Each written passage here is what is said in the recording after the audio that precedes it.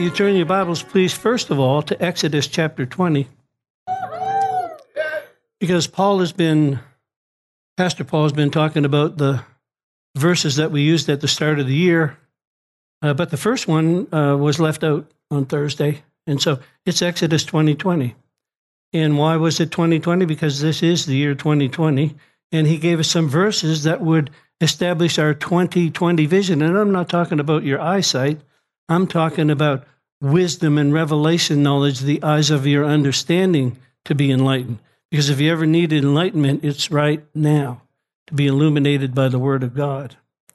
And so in Exodus 20:20, we also used Chronicles 20:20, believe God be established, believe his prophets and prosper. And also John 20:20 talks about, when you get into the right place with God, he'll reveal himself. He revealed himself to his disciples in John 20:20. And the word says that he desires to manifest himself, not only to you, but through you. That's powerful. But anyway, in Exodus 20:20, it says this, and Moses said unto the people, fear not, for God has come to prove you, that his fear may be before your faces, that you sin not. So first of all, he's telling you to fear not, and then he's telling you to be afraid. And like I pointed out in the past, in the Hebrew language, there's only 8,000 words. In the English language, there's 100,000 words. And so when you find the Hebrew word, you need to find the root meaning of it. Like when we get to Genesis chapter 31, you're going to find out that the word Laban's glory was the first time that the word glory was used. And in the Hebrew language, it has the law of first reference.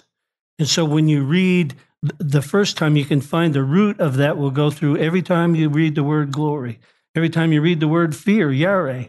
So it says, first of all, he says, don't be afraid. But then he says that his fear may be before your face. And really what he's saying here is, don't be afraid, but be in awe of him and be concerned that you get out of his presence. Like to be concerned that you don't break fellowship with him. That's why he would say things like, if you love me, keep my commandments.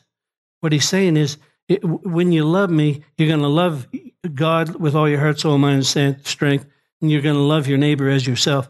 And those are the two great commandments. And he said, and those two commandments hang all of the law and all the propheticus, or all the law and all the prophets.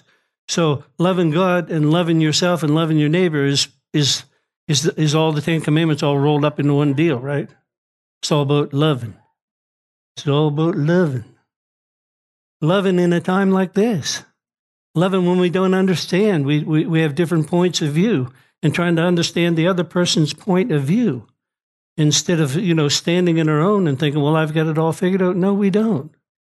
There are people hurting out there, and what we really need to do is be loving one another. So anyway, so he says that my fear may be before your face. But see, what I've learned is such reverence for him causes me to desire to do his will. Like when I'm really in awe of him, I respect him, I honor him, and I just want to do what's right. But also know that you cannot have a love relationship with somebody that you're afraid of. So you can't be afraid of God, or you'll never embrace the love of God. And he said in 1 John 4:18, I think Pastor Paul brought it out on Thursday night, there is no fear in love. Mature love casts out fear. Fear hath torment, but you become complete. You become complete when you just say, you know what? I'm going to trust you. I'm not going to try and figure anything out. I read in Romans 8:29, 30, and 31 that I've been predestined, that you slipped me into, you already had a destiny for me in mind when you put me into the earth. Just like he said to Jeremiah 1 and 12. He said, 1:4, I think it is, Jeremiah, I knew you before you were knit together in your mother's womb. Before you ever came to earth, you were in heaven with him. And he dispatched you, he deployed you into the kingdom for such a time as this. And if you're not having provision, then you haven't discovered your purpose. And if you're feeling lonely, it's not a lack of friends, it's a lack of purpose. You haven't found out what you're here for, or else you've found out what you're here for and ignored it, failed to do it. And so you're not content. Why? Because you haven't pursued your purpose. He said, Jeremiah, I pulled you out on purpose. Jeremiah said, no. He's saying, Jeremiah, I know you're a kid, but I called you for such a time as this. I've destined you. And this is what Romans 8 says. He said, I predetermined. That's why abortion is so hellish. 1.3 million in America last year. Aborted visions. Dispatched by God and aborted. Dispatched by God and aborted. That's why it's Satan's most wicked tool to destroy life. He can't get to God anymore. He was thrown out. But that's why he harasses you. And if you're moving toward your purpose, you could be struggling. You could be facing things. Why are these things always happening to me? Because you've discovered your purpose, the plan that God has for your life. Perhaps that could be it. And if you're pursuing your purpose, everything that you need will be supplied. It's already there in the spirit realm. That's got nothing to do with this, does it? Well, but again, you can't. Let's go to Genesis chapter 31. I'm getting sidetracked on another message altogether. But you need to know that God predetermined for you to be here today. God has a plan for your life. I don't care how old you are. If you're 80 years old, Moses was, right? If you were thrown in jail, Joseph was. It's not about what you've been through. It's about what you're going to. And you can pull into the purpose that he has for you today. Well, I don't know what it is. Well, I guarantee if you ask him, he'll show you. Lots of times it's the thing that you're passionate about. No, lots of times people lack provision because they lack their purpose. And other times people come looking for a paycheck, but they've never ever told anybody about Jesus. Like, we have a responsibility also. Yeah. Anyway, God's going to help you over in Genesis here, chapter 31. Amen. Where are you, Genesis 31? Yes. Okay. Again, talking about global glory. In Habakkuk 2 and verse 14, he said that his glory, or the knowledge, and this is not nous, this is revelation knowledge. Revelation knowledge of the glory of the Lord will cover the earth just like the waters cover the sea. Just like Noah's flood flooded everything out in destruction. And, this flood, I remember, again, the St. John River. I was watching it coming down from Fredericton one year, and it flood. When it gets full of water, it goes wherever it wants to. Like you can put sandbags up, you can try to stop it, but if it's coming in your house, you can't stop it. And when he's talking about this river, read about it in Ezekiel 47, the river of the anointing coming out from under the throne of God, up to the ankles, up to the knees, up to the waist, and finally, just wherever the river goes. And then he said, out of your belly would flow rivers of living water. So things are getting cranked up, and you have a part to play. Elijah prayed that it would rain, and it rained. He prayed that it wouldn't rain, and the Bible says that he's a man of like passions like us. He wasn't some super duper, I'm Elijah the prophet. It says that he was a man or a womb man just like you and I. And when you get serious about a move of the Spirit of God, you can pray it in. You can pray it in. Yeah. It's not just a half hour or an hour on a Saturday morning. When we start coming in here and hitting the knees on a Friday night and getting up Saturday morning, that's a whole different deal. That's a hunger and a passion for the things of God that's welling up on the inside of you because of his glory. So chapter 31, again, the law of first reference talking about the glory of God. And when he heard the words of Laban's son saying, Jacob has taken away all of our fathers, everything that belonged to our father, and he's gotten all the glory. And last week I told you the story, how Jacob had come over there and worked for him for 20 years and had his wages changed 10 times. Deduction. He didn't come getting a raise. He come getting, but while he was there, the anointing on his life, because he had the double portion anointing, Laban was just cleaning up, man. He became a very wealthy man. But the day came when there was a financial transfer. Just like in Egypt, 400 years they were there living as slaves, man. Slavery. And the day came, and God said, Go and see the Egyptians. They owe you 400 years of back wages. And we're moving out of here now. We're moving into the promises land, exceeding great and precious promises that you can partake of the divine nature and escape the corruptions in the world through lust. Even the book of Exodus, Ek is where you get exit, and Hudos is the road out. So when you read that book, it's a type and a shadow of what we're living in right now, too. We're on the road out of darkness into the glorious light, taking the world out of darkness. I'm Rodney Howard-Brown. I didn't hear the sermon, but I saw the title this morning. A wave of glory is about to hit the nation. I believe that with all my heart. Satan tried his best to stop the move of the Spirit of God. That's what all this is about. Bring division, bring confusion. United we stand. The anointing is being poured out. Amen. Okay. So it says that he took everything. He's gotten the glory, and the word is kabod. Remember the kid that was named Ichabod, the glory has departed? That's not a good name to name your child. Or kabod, and it literally means heavy or weighty, but it means the very essence of his being. All that he is, his full weight. So Laban, on the negative side of things, lost everything, but think about it, Jacob got the glory. 20 years he was there. 20 years his wages were changed over and over again, over and over again. The Bible says that he slept out in the woods with the sheep, and when one died, he had to pay for it. And remember, he had to work for his wives and all of that kind of stuff. But the day, payday came. And God is not a man that he should lie, or the son of man that he should repent. Payday is coming to the church. Payday is coming to the faithful. Hallelujah. I don't know how long it's been for some people, but, come on, Abraham, it took him 30 years to get it figured out, and he's the father of faith. He's the father of all this, and it took him a while. But the thing is, he didn't quit and he didn't cave in, and neither do we. So then we looked at Genesis 45. I'm not going to go through everything, but I'm just going to look at a couple of verses here.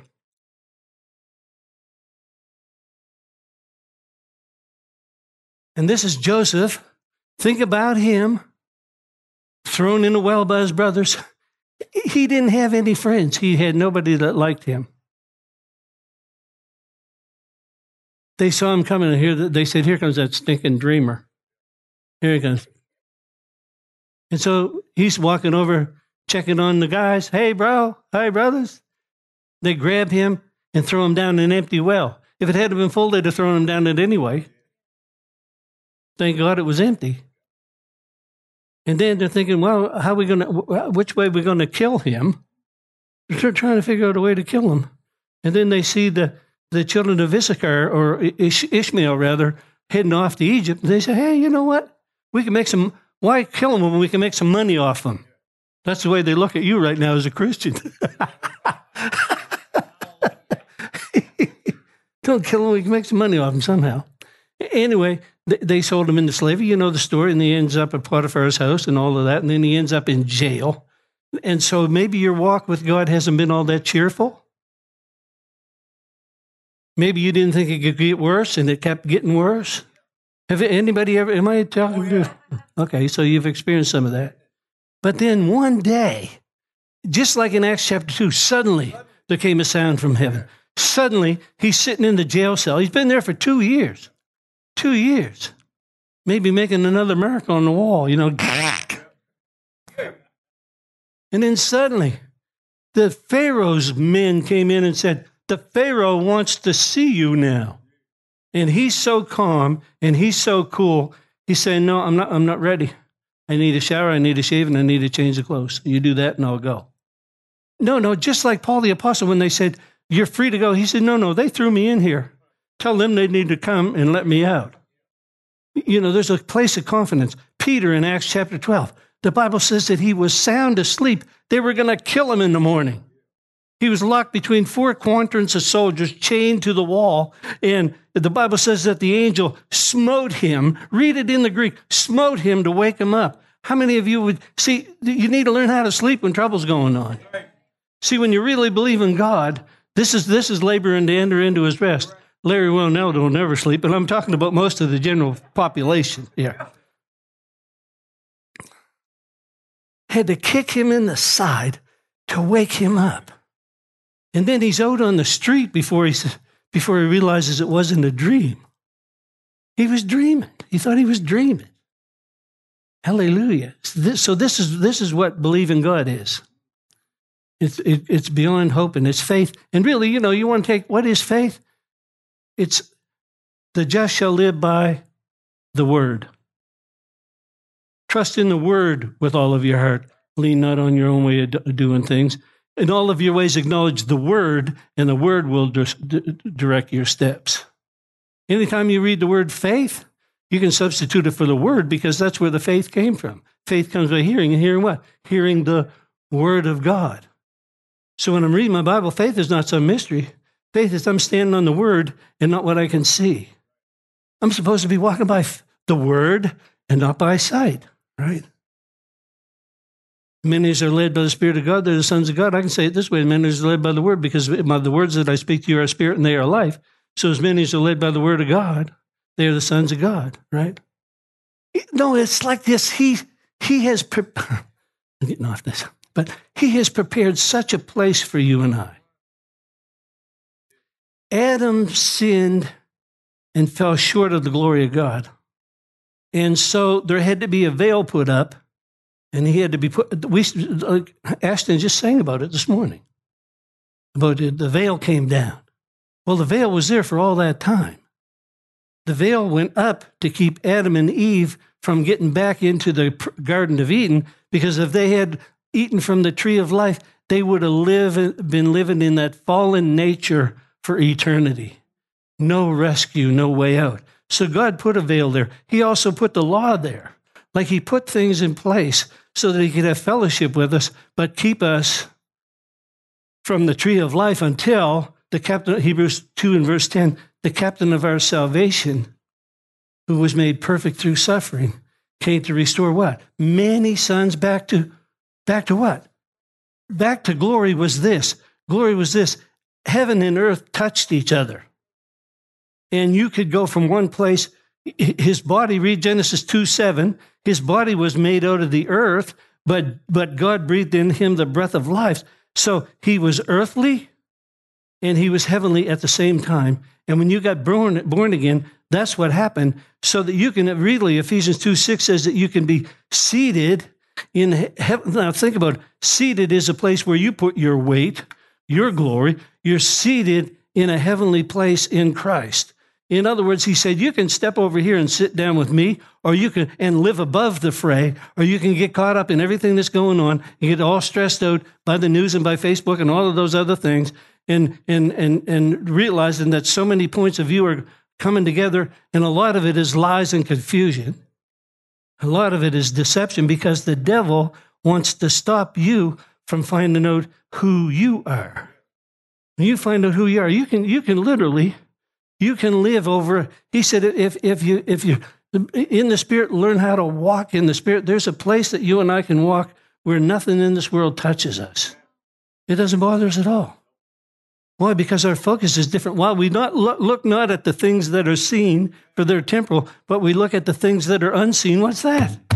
We're looking in the Word of God and finding out our destiny, our destination. Everything is in there. So he said, you may be troubled on every side. In the world, in me you'll have peace. In the world you have peace. In the world there'll be tribulation there. But you can be of good cheer even in the middle of it all. But if you start getting on it, getting in it, and getting angry for some of the things that are taking place, and really not understanding the whole picture anyway, most of us don't have a clear picture of what's going on. Anyway, so back to Joseph. Joseph came out of that jail. And again, I think somebody titled a message from the pit to the palace. And really it was, but the thing that you need to notice it was an overnight thing. But yeah, it took him 13 years to get there. So you'd have called him an overnight success, but he would not have, because we read Psalm 105 and the Bible says that while he waited for his promise to come, he was in chains and fetters of iron. And he said, until the word from the Lord came, until his word from the Lord came, the word tried him. So you're not trying faith. Faith is trying you. You're the one that's on trial. Your faith is on trial. How are you going to respond this time? Because if you respond wrong, no problem. You're just going to go around the mountain again. They did it for 40 years. We look at them and laugh and think how stupid they are, and then we do the same thing. I've been here before. I've been here before. I've been here before. That's why the reason why you're there again is because you didn't pass the test last time. God, why is this happening to me? Pass the test and enter his rest. Get past it. Don't get stuck in it. Amen. So here's Joseph. Now this is the church now. This is our destiny right here in verse 13.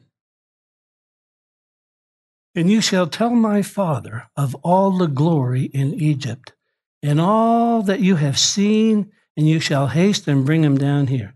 In other words, you saw how I am now the second in command of all of Egypt, and all the armies are mine, and all of the facilities, the beautiful things.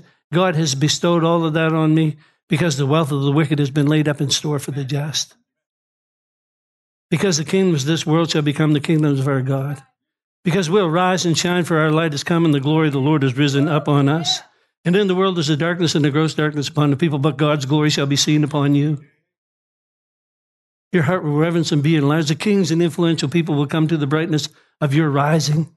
See, the reason why it's here in Genesis, it's the seed of what's to come next. Kings and influential people will come to the brightness of your rising. See, you're so focused on that earthen vessel that you forget that you have a treasure. The treasure in the earthen vessel, what is that? Christ in you. Christ in you. The hope of glory. He's not up there on cloud 13 somewhere. He's behind the buttons of your shirt. He made a beachhead in there when you got born again, and now he's saying, let me out. Let me out. I'll show you signs and wonders and miracles. I'll give you a word of wisdom, a word of knowledge, a gift of faith, gifts of healings, working of miracles, prophecy, discerning of spirits, tongues. The interpretation of tongues are all resident on the inside of you to heal and deliver and set nations free. That's why Paul said, why would you live like mere men when you've got all this? Let's go to Exodus chapter 40. Now, of course, Moses, this story in Exodus 40 is when Moses built the first tabernacle in the wilderness. And when the tabernacle was raised up and it was finished, something happened. Let's read what happened. Verse 34. Verse 33. Exodus 40, 33. And he reared up the court around about the tabernacle of the altar and set the hanging of the court gate. So Moses finished the work. When the work was finished, look at this. Then the cloud covered the tent of the congregation, and the glory of the Lord filled the tabernacle. And Moses was not able to enter the tent of the congregation because the cloud abode thereon, and the glory of the Lord filled the tabernacle. Well, there's a couple of truths here. The truth is when the glory comes, a man's kind of put out of the way. But the other thing is the law can't take you into that presence anyway, into that thick presence of God. And so I know Moses experienced some awesome things in the presence of God in that cloud. But I think in this particular verse, it's letting you know that there's something greater coming. Something greater is going to take place. And so when the cloud was taken up from over the tabernacle, the children of Israel went forward in all of their journeys. But if the cloud was not taken up, they journeyed not till the day that it was taken up. For the cloud, see, but this is being led by the Spirit of God. They're being led by the Spirit of God. When the Spirit of God moved, they moved. And when the Spirit of God didn't move, they didn't try to get something going. Have you ever had the idea, let's get something going? I mean, over our 28 years of pastoring, we'd have something spectacular happen one week and try to regenerate it again the next week, but it doesn't work. It might have been a particular song that God moved on. Oh, we got to do that again. Then you do it the next time. Because he was in it. When he's in it and on it, you stick with it, right? So, and of course, over in Numbers chapter 14, maybe we should just stop by there so you can see it. Numbers 14, I mean, God was trying to get them into the glorious land, trying to get them into that exceeding great and precious promised land. And they, through fear, stayed away. Fear is so powerful. That's why Gideon, when he had that army, that's why he started with 32,000. The first one that God said to send home is, he said, send home the fearful.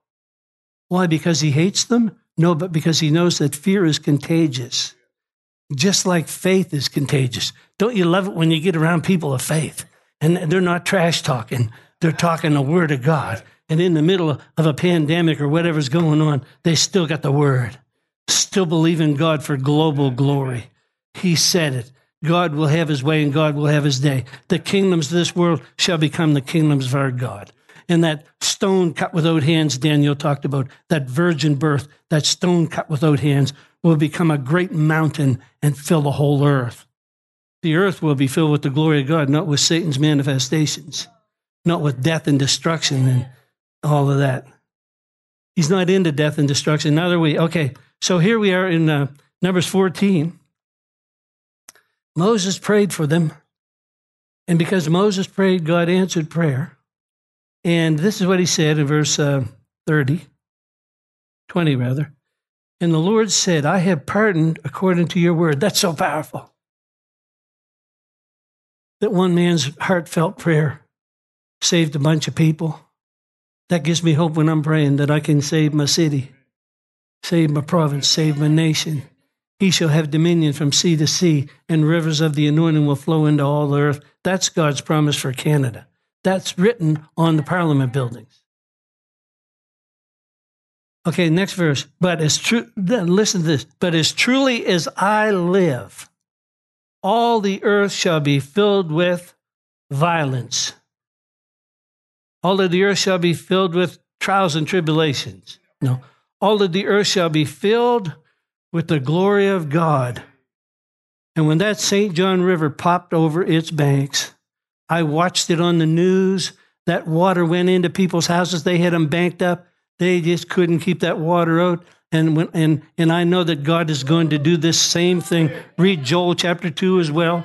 He said, I'll pour my spirit out upon all flesh, and whoever will call upon the name of the Lord will be saved. He's going to sweep through your neighborhoods. He's going to sweep through people that you never ever thought would ever give their hearts to the Lord. They're blinded.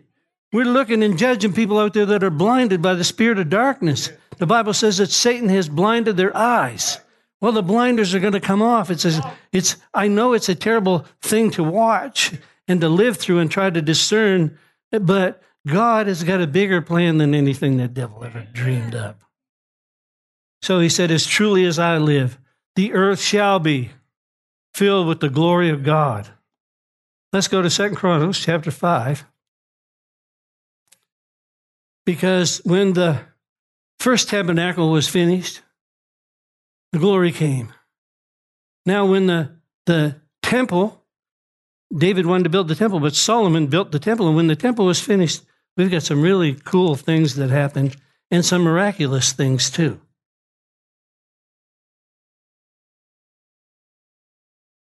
And I think we'll look at chapter 5 and verse 1. It says, thus all the work Solomon made for the house of the Lord was finished. Okay, so so there's something about when things are finished. That something new is about to take place. And so, we watched here as the church since March, looked like it was finished. But there's a shaking going on. I hope I don't spill the water. I already did. Look at that. It's going all over. Water goes wherever it wants to, and it'll flow wherever you let it. See that? Okay, let's read this. Verse 11.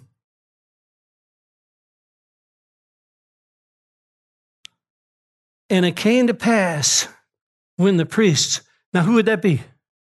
You are a royal, what? A royal priesthood, a chosen generation, priests and kings unto your God. Revelation 1:5 says, So when the priests came out of the holy place, all the priests were present.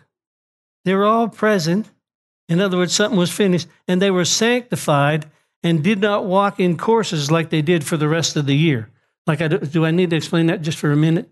They used to, like, remember it says that Zechariah came down from the course of Abia, so he would come down and work in the temple in Jerusalem for a couple of weeks in the spring and a couple of weeks in the fall. And there was 24 courses that David had set up so the groups of priests would be there all the time.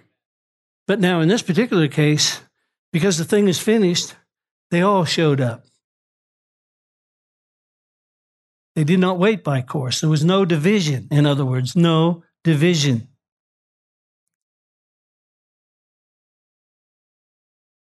See, you have a purpose in this end time move of the Spirit of God, and I'm so sure of it because you were born again into it.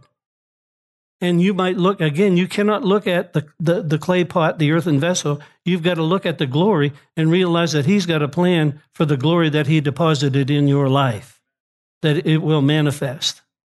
And so there was no division. You have a purpose, but so many times in the church, people have been looking for a position or a title.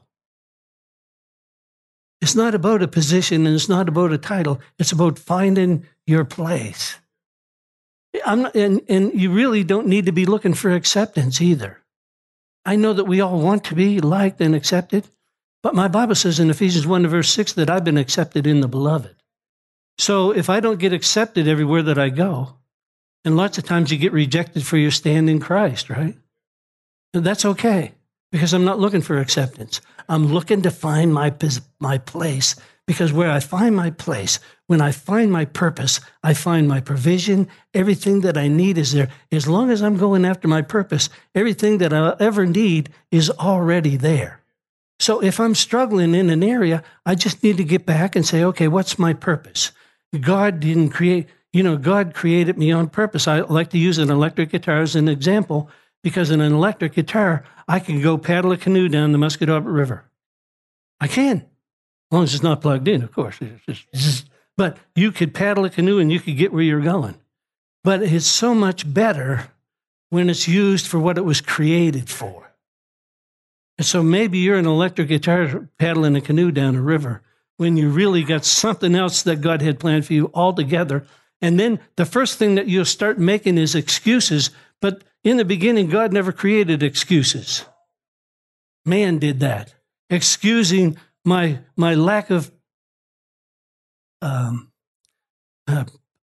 possess the purpose, pursue my purpose, find out what it is every day. Why am I here? Why am I here? What's my purpose? And when I find my purpose, I can pursue it every day. My greatest purpose is to pursue Him, lover of my soul. But anyway, it says that there was no division. They were all there together. And also the Levites and the singers and all of them of Asaph and Haman and Jeduthun were the sons and their brethren. They brought white linen, and they had cymbals and psalteries and harps and drums and I think there may have been a violin there. Can you see a violin there?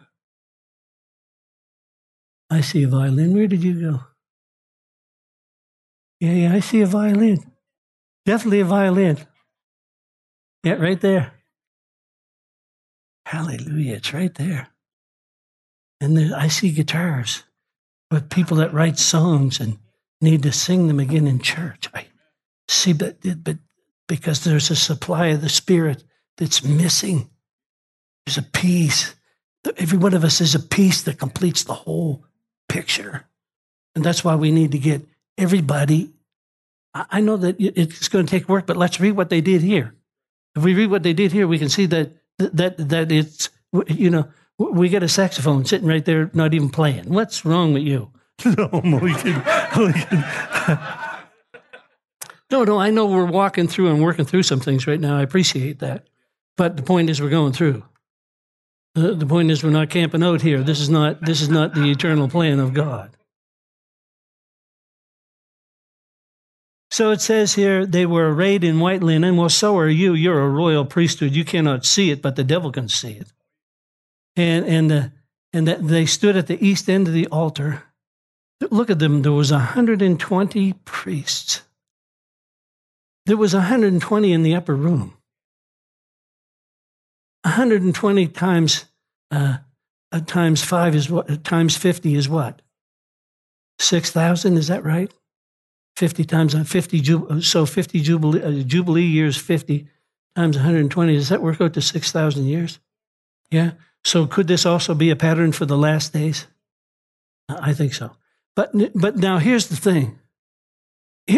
There's 120 priests. And I'm thinking, how long does it take? I'm not a musician at all. Well, a little bit, but not very much. How long does it take to get 120 people playing the same note? Huh? But they did it. It had to be a supernatural thing. It says there was 120 of them sounding their trumpets. Can you imagine if they had not rehearsed this, what it might sound like? And it came to pass, as the trumpeters and the singers were one, all the people in sync. Oh, how good and pleasant it is when brethren dwell together in unity. It releases the anointing of God. That's Psalm 133. So everybody has a place and everybody has a position, and we need to work on getting in harmony and melody and rhythm and getting together. You need the person sitting next to you, and they need you. We have a supply of the Spirit that we all have. So it says not only were they one, but they had one sound. And I wrote this in my margin because I believe this to be true. Revival has its own unique sound. Anyone that I ever looked back and experienced, I don't mean personally experienced, but I mean studied out, had a particular music that came out of that because it was downloaded from heaven through people. I like that. They were one to make one sound to be heard in praising and thanksgiving to the Lord. When they lifted up their voices with the trumpets and the cymbals, oh, look at that. Elaine's violin. They praised the Lord, saying, for he is good and his mercy endures forever. And the cloud filled the house of the Lord so that the priests, notice it says they could not stand to minister, for the glory of the Lord had filled the house of God. No, but this is God's will for us. That his presence is so heavy and so weighty, it knocks you to your knees and you're glad to lay on the carpet. I remember one time I was out on the carpet for over an hour. My face had the imprint of the carpet when I went home. It was an awesome, heavy, weighty experience in God. I don't know what he was doing, but I figured it was some kind of surgery. He had me under heavy anesthetic. I knew he was doing a work in my life. And so what they were saying here is interesting. Side note too. They were saying Ki Tov, Ki Leolam Hasto. They were saying praise the Lord, for he is good and his mercy endures forever. And if you'll ever watch Kenneth Hagin, when he really had some powerful Holy Ghost meetings, he would get the people to do that. He would say, praise the Lord, for he is good and his mercy endures forever. Then he'd say it again, say it again, say it again, because he got that from this. And what it says in the Hebrew is, hallelujah, ki tov, ki leolam, hasto. In other words, God, you're most good. You are most good. You are most good, and your mercy endures for how long? Forever. You can't exhaust the mercy of God, aren't you glad? Amen. Yeah. So, my question is, how long would it take to get in sync? It's a heart choice. It's not a musical choice. It's a heart choice. It's like, I respect who you are, and you respect who I am, and we have gifts differing one from another, but we have found our place. And so I don't envy your place. I just need to do my place. If my place, I'm telling you right now, you could take the garbage out today from the bathroom down the hall and have a Holy Ghost experience. If that was what, because what am I doing? I remember the first time that I was at Christian View Church, I don't call it now City Church, over in Spryfield, and they asked me to take up the offering, Larry. I was freaking out. I'm thinking, God, you're going to trust me with your money? Right? I get to pick up the money from these people. And then you got to understand, I was sin on a stick and they were perfect as far as I was concerned. No, I just came out of alcohol and drug addiction and they seemed so holy and so together. I didn't see any flaws in them, but I saw all the flaws in me. And so just taking the offering. And then I would begin to watch and I would see that they would count the offering while the service was going on. And I'm thinking, I'm just a new Christian. I'm thinking, wow, that's so disrespectful. The word of God is being preached and you're in the back room counting money. It just didn't seem right to me. And it still doesn't. I mean, lots of churches do it across the land, and that's their choice and their business. But I'm thinking, I read Luke chapter 5 and verse 1, and it says, and they pressed to hear the word of God. I'll sacrifice an hour after the service and go count the money. But miss the word of God? Oh, yeah, but it's Pastor Vincent. We heard that preached before. No, it's God speaking through a man, and he's got a word for me today. I might be familiar with the voice. Chapter 7 and verse 1. Now when Solomon made an end of praying, the fire came down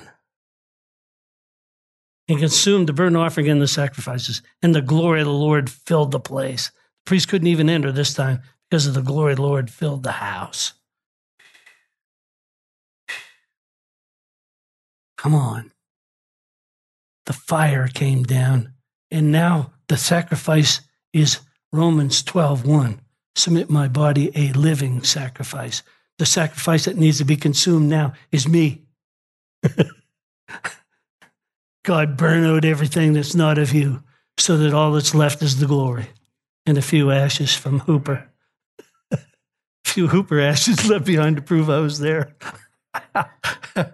Now let's go to Esther chapter 5. I know it's a strange place to look at the glory, but over in Esther, and that's before the book of Job if you're looking. It's one of those letters you find Ezra and Esther and Nehemiah all jammed up together before the book of Job. And we need to go to Esther because there's a story in here about a fella. You may have heard of him, Haman.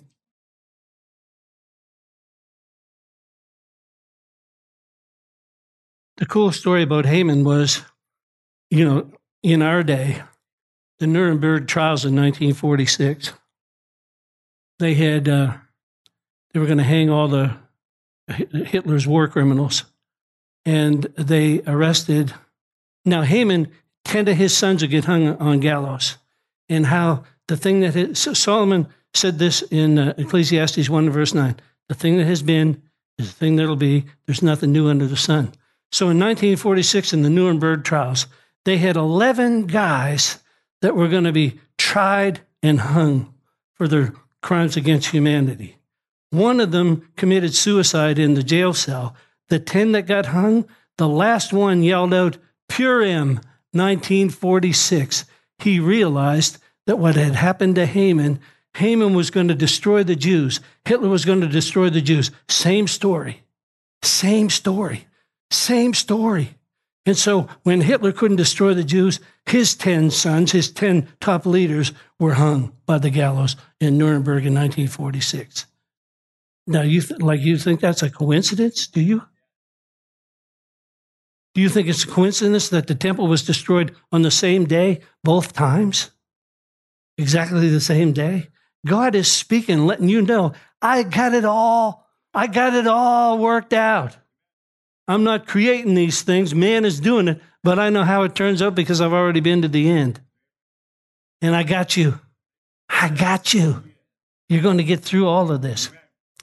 So anyway, Haman was really, he wanted to kill all the Jews, and matter of fact, he even got a law passed to kill them all. And so, he was going to build a gallows to kill Mordecai. And he was so impressed with himself, we need to look in Esther chapter 5 and verse 11.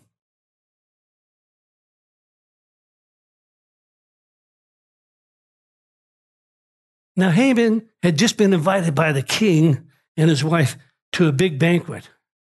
He didn't know that Esther was going to have him executed. He didn't know the whole plan was going to backfire. Listen, the devil's plans always backfire. And so Haman comes home to tell his wife and his family.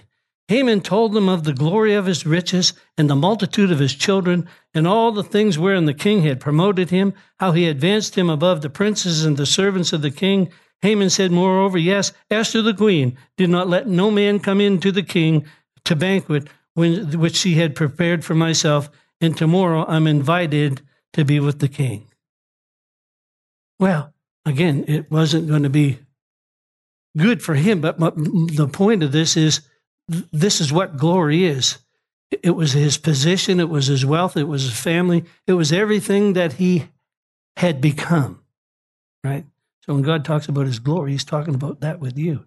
But let's go to Ephesians chapter 1. I'm almost done here. We're circling again. Ephesians 1.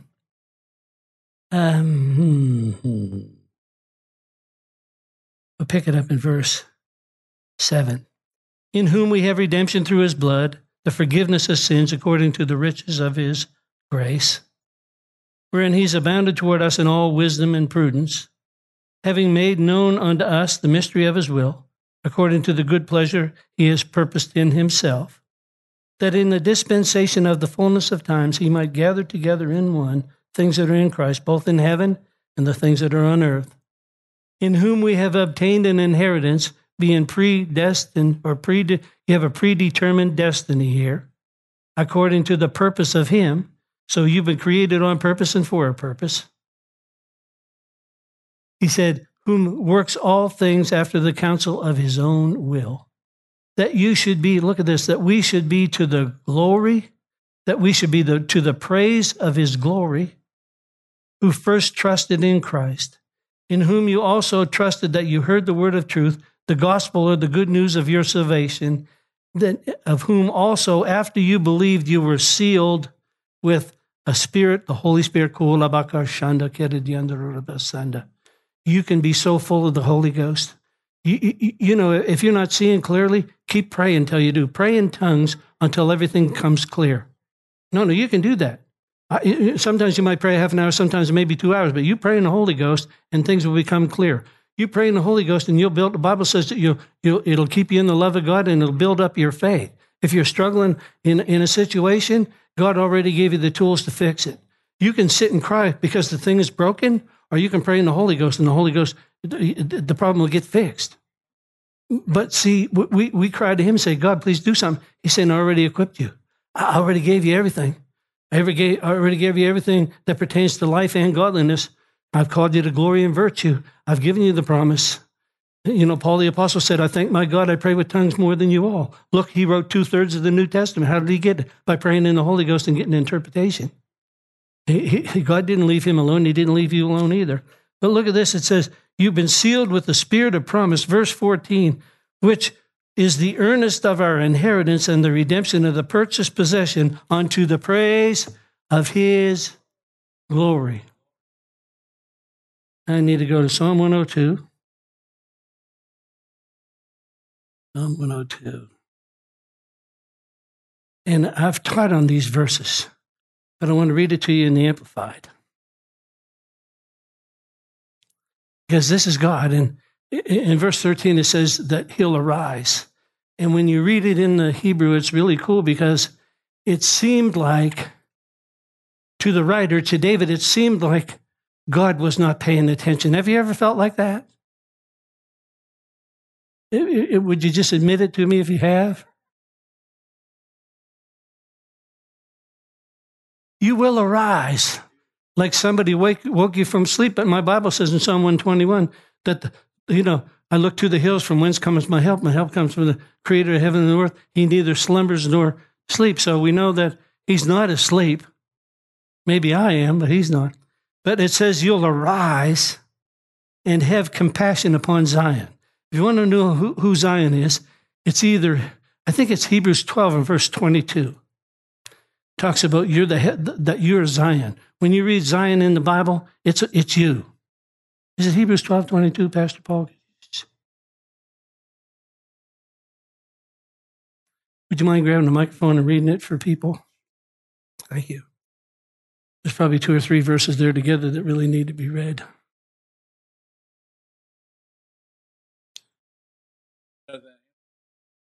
Oh no, you can read it out of the King James. Yeah. Only because I haven't heard the Amplified and it could be risky. Hebrews 12:22. Check.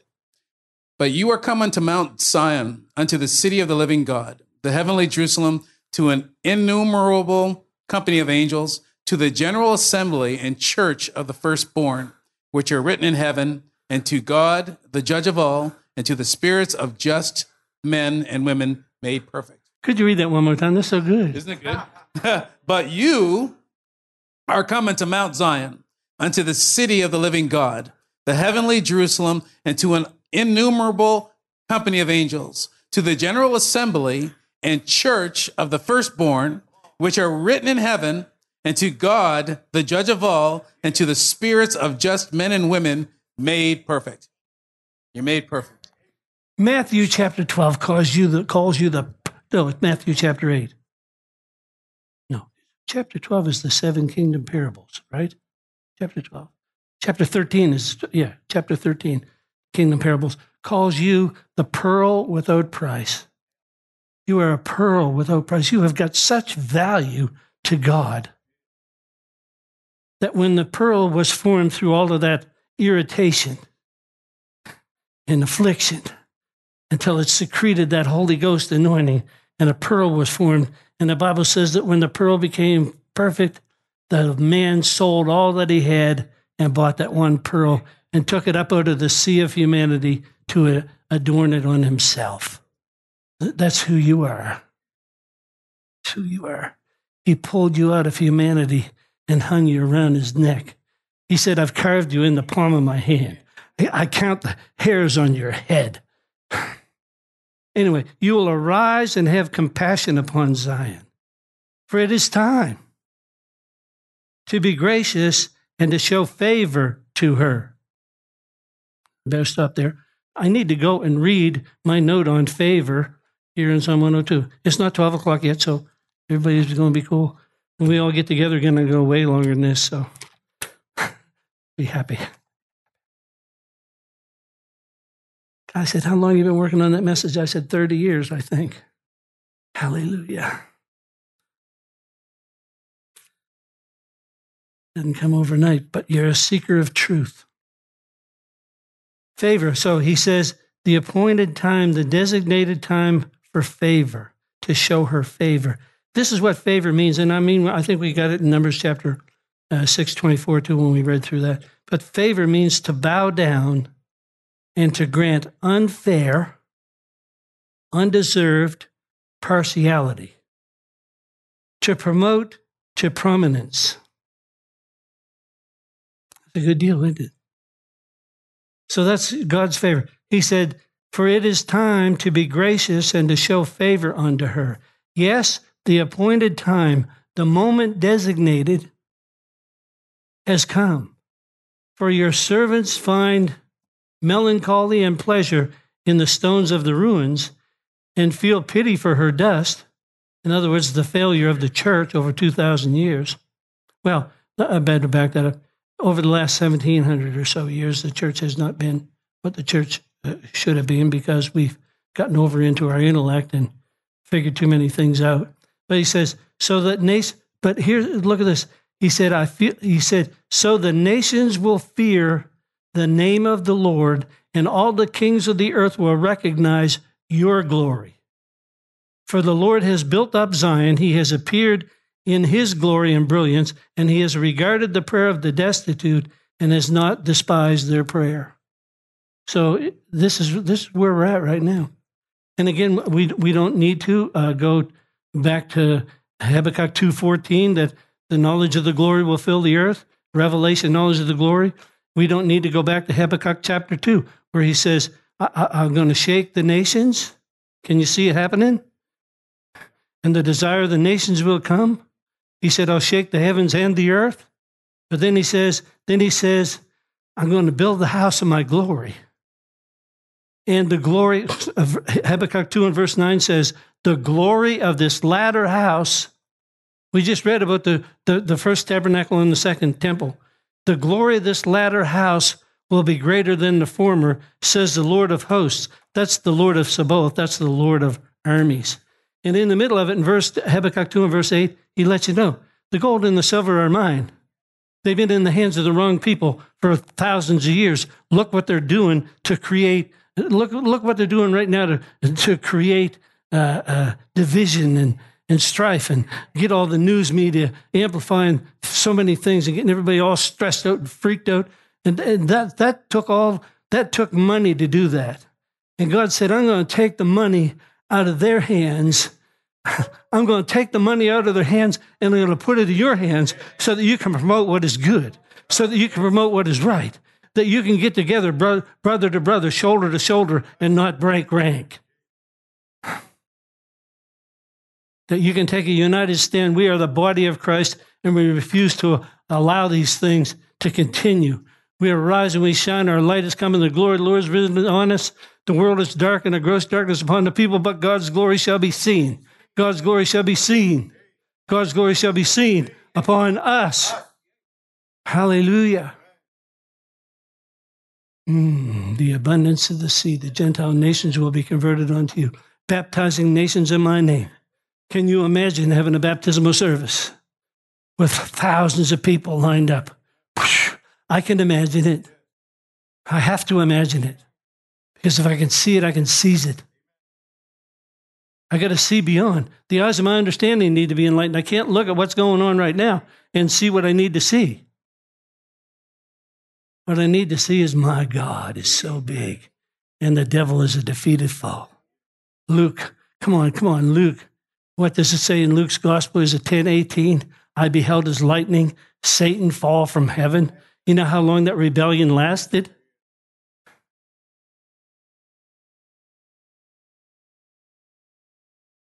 Lightning. Read Revelation chapter 19. The Bible says that when the devil gets defeated by God showing up, the brightness of him. Because what does light do to darkness? Do you ever turn on your lights when you go home at night and the shadow stays in the middle of the room? I don't think so. Rise and shine, for your light is come. It's time for your light to shine. That's why we need to make sure we don't get down and we don't get angry. Love never fails. Love casts out fear. Only love will cast out fear. Only love. And my Bible says, Corinthians chapter 13, love never. It seems like such a dumb weapon, but so does bringing a baby into a manger to defeat the devil. Does that make any sense to you? The God of this world gets defeated by a baby in a swaddling cloth? A poopy diaper, I'm assuming. Swaddling cloth, there's nothing holy about a swaddling cloth. Maybe there is. Maybe it was taken from the priest's garments. I don't know, but it still had poop in it.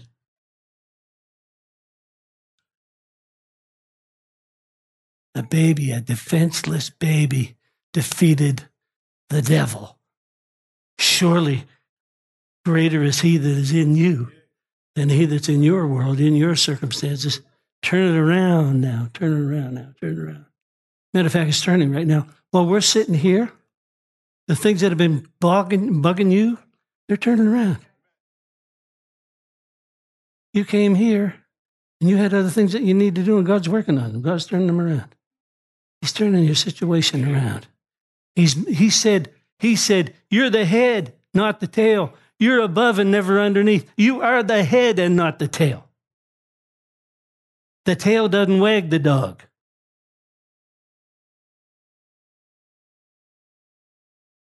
Amen. You are the head. My Bible says, and this is my last verse, Colossians 2:9 says that he's in him dwells the fullness of the God. No, it doesn't say that. What does it say? Verse 9. He is the head of all principality and power. Yeah, Colossians 2:9 says he is the head of all principality and power. Verse 10 says, and you are complete in Him. When you're in Him, you are complete. And if He's the head over all principality and power, and you're complete in Him, principalities and powers are under you. Keep them down. Amen. Praise God. We hope this message has encouraged you in your relationship with the Lord. For more information and ministry resources, we invite you to visit our website at www.newcovenantchurch.ca. We look forward to you joining us next time as we continue to live victoriously.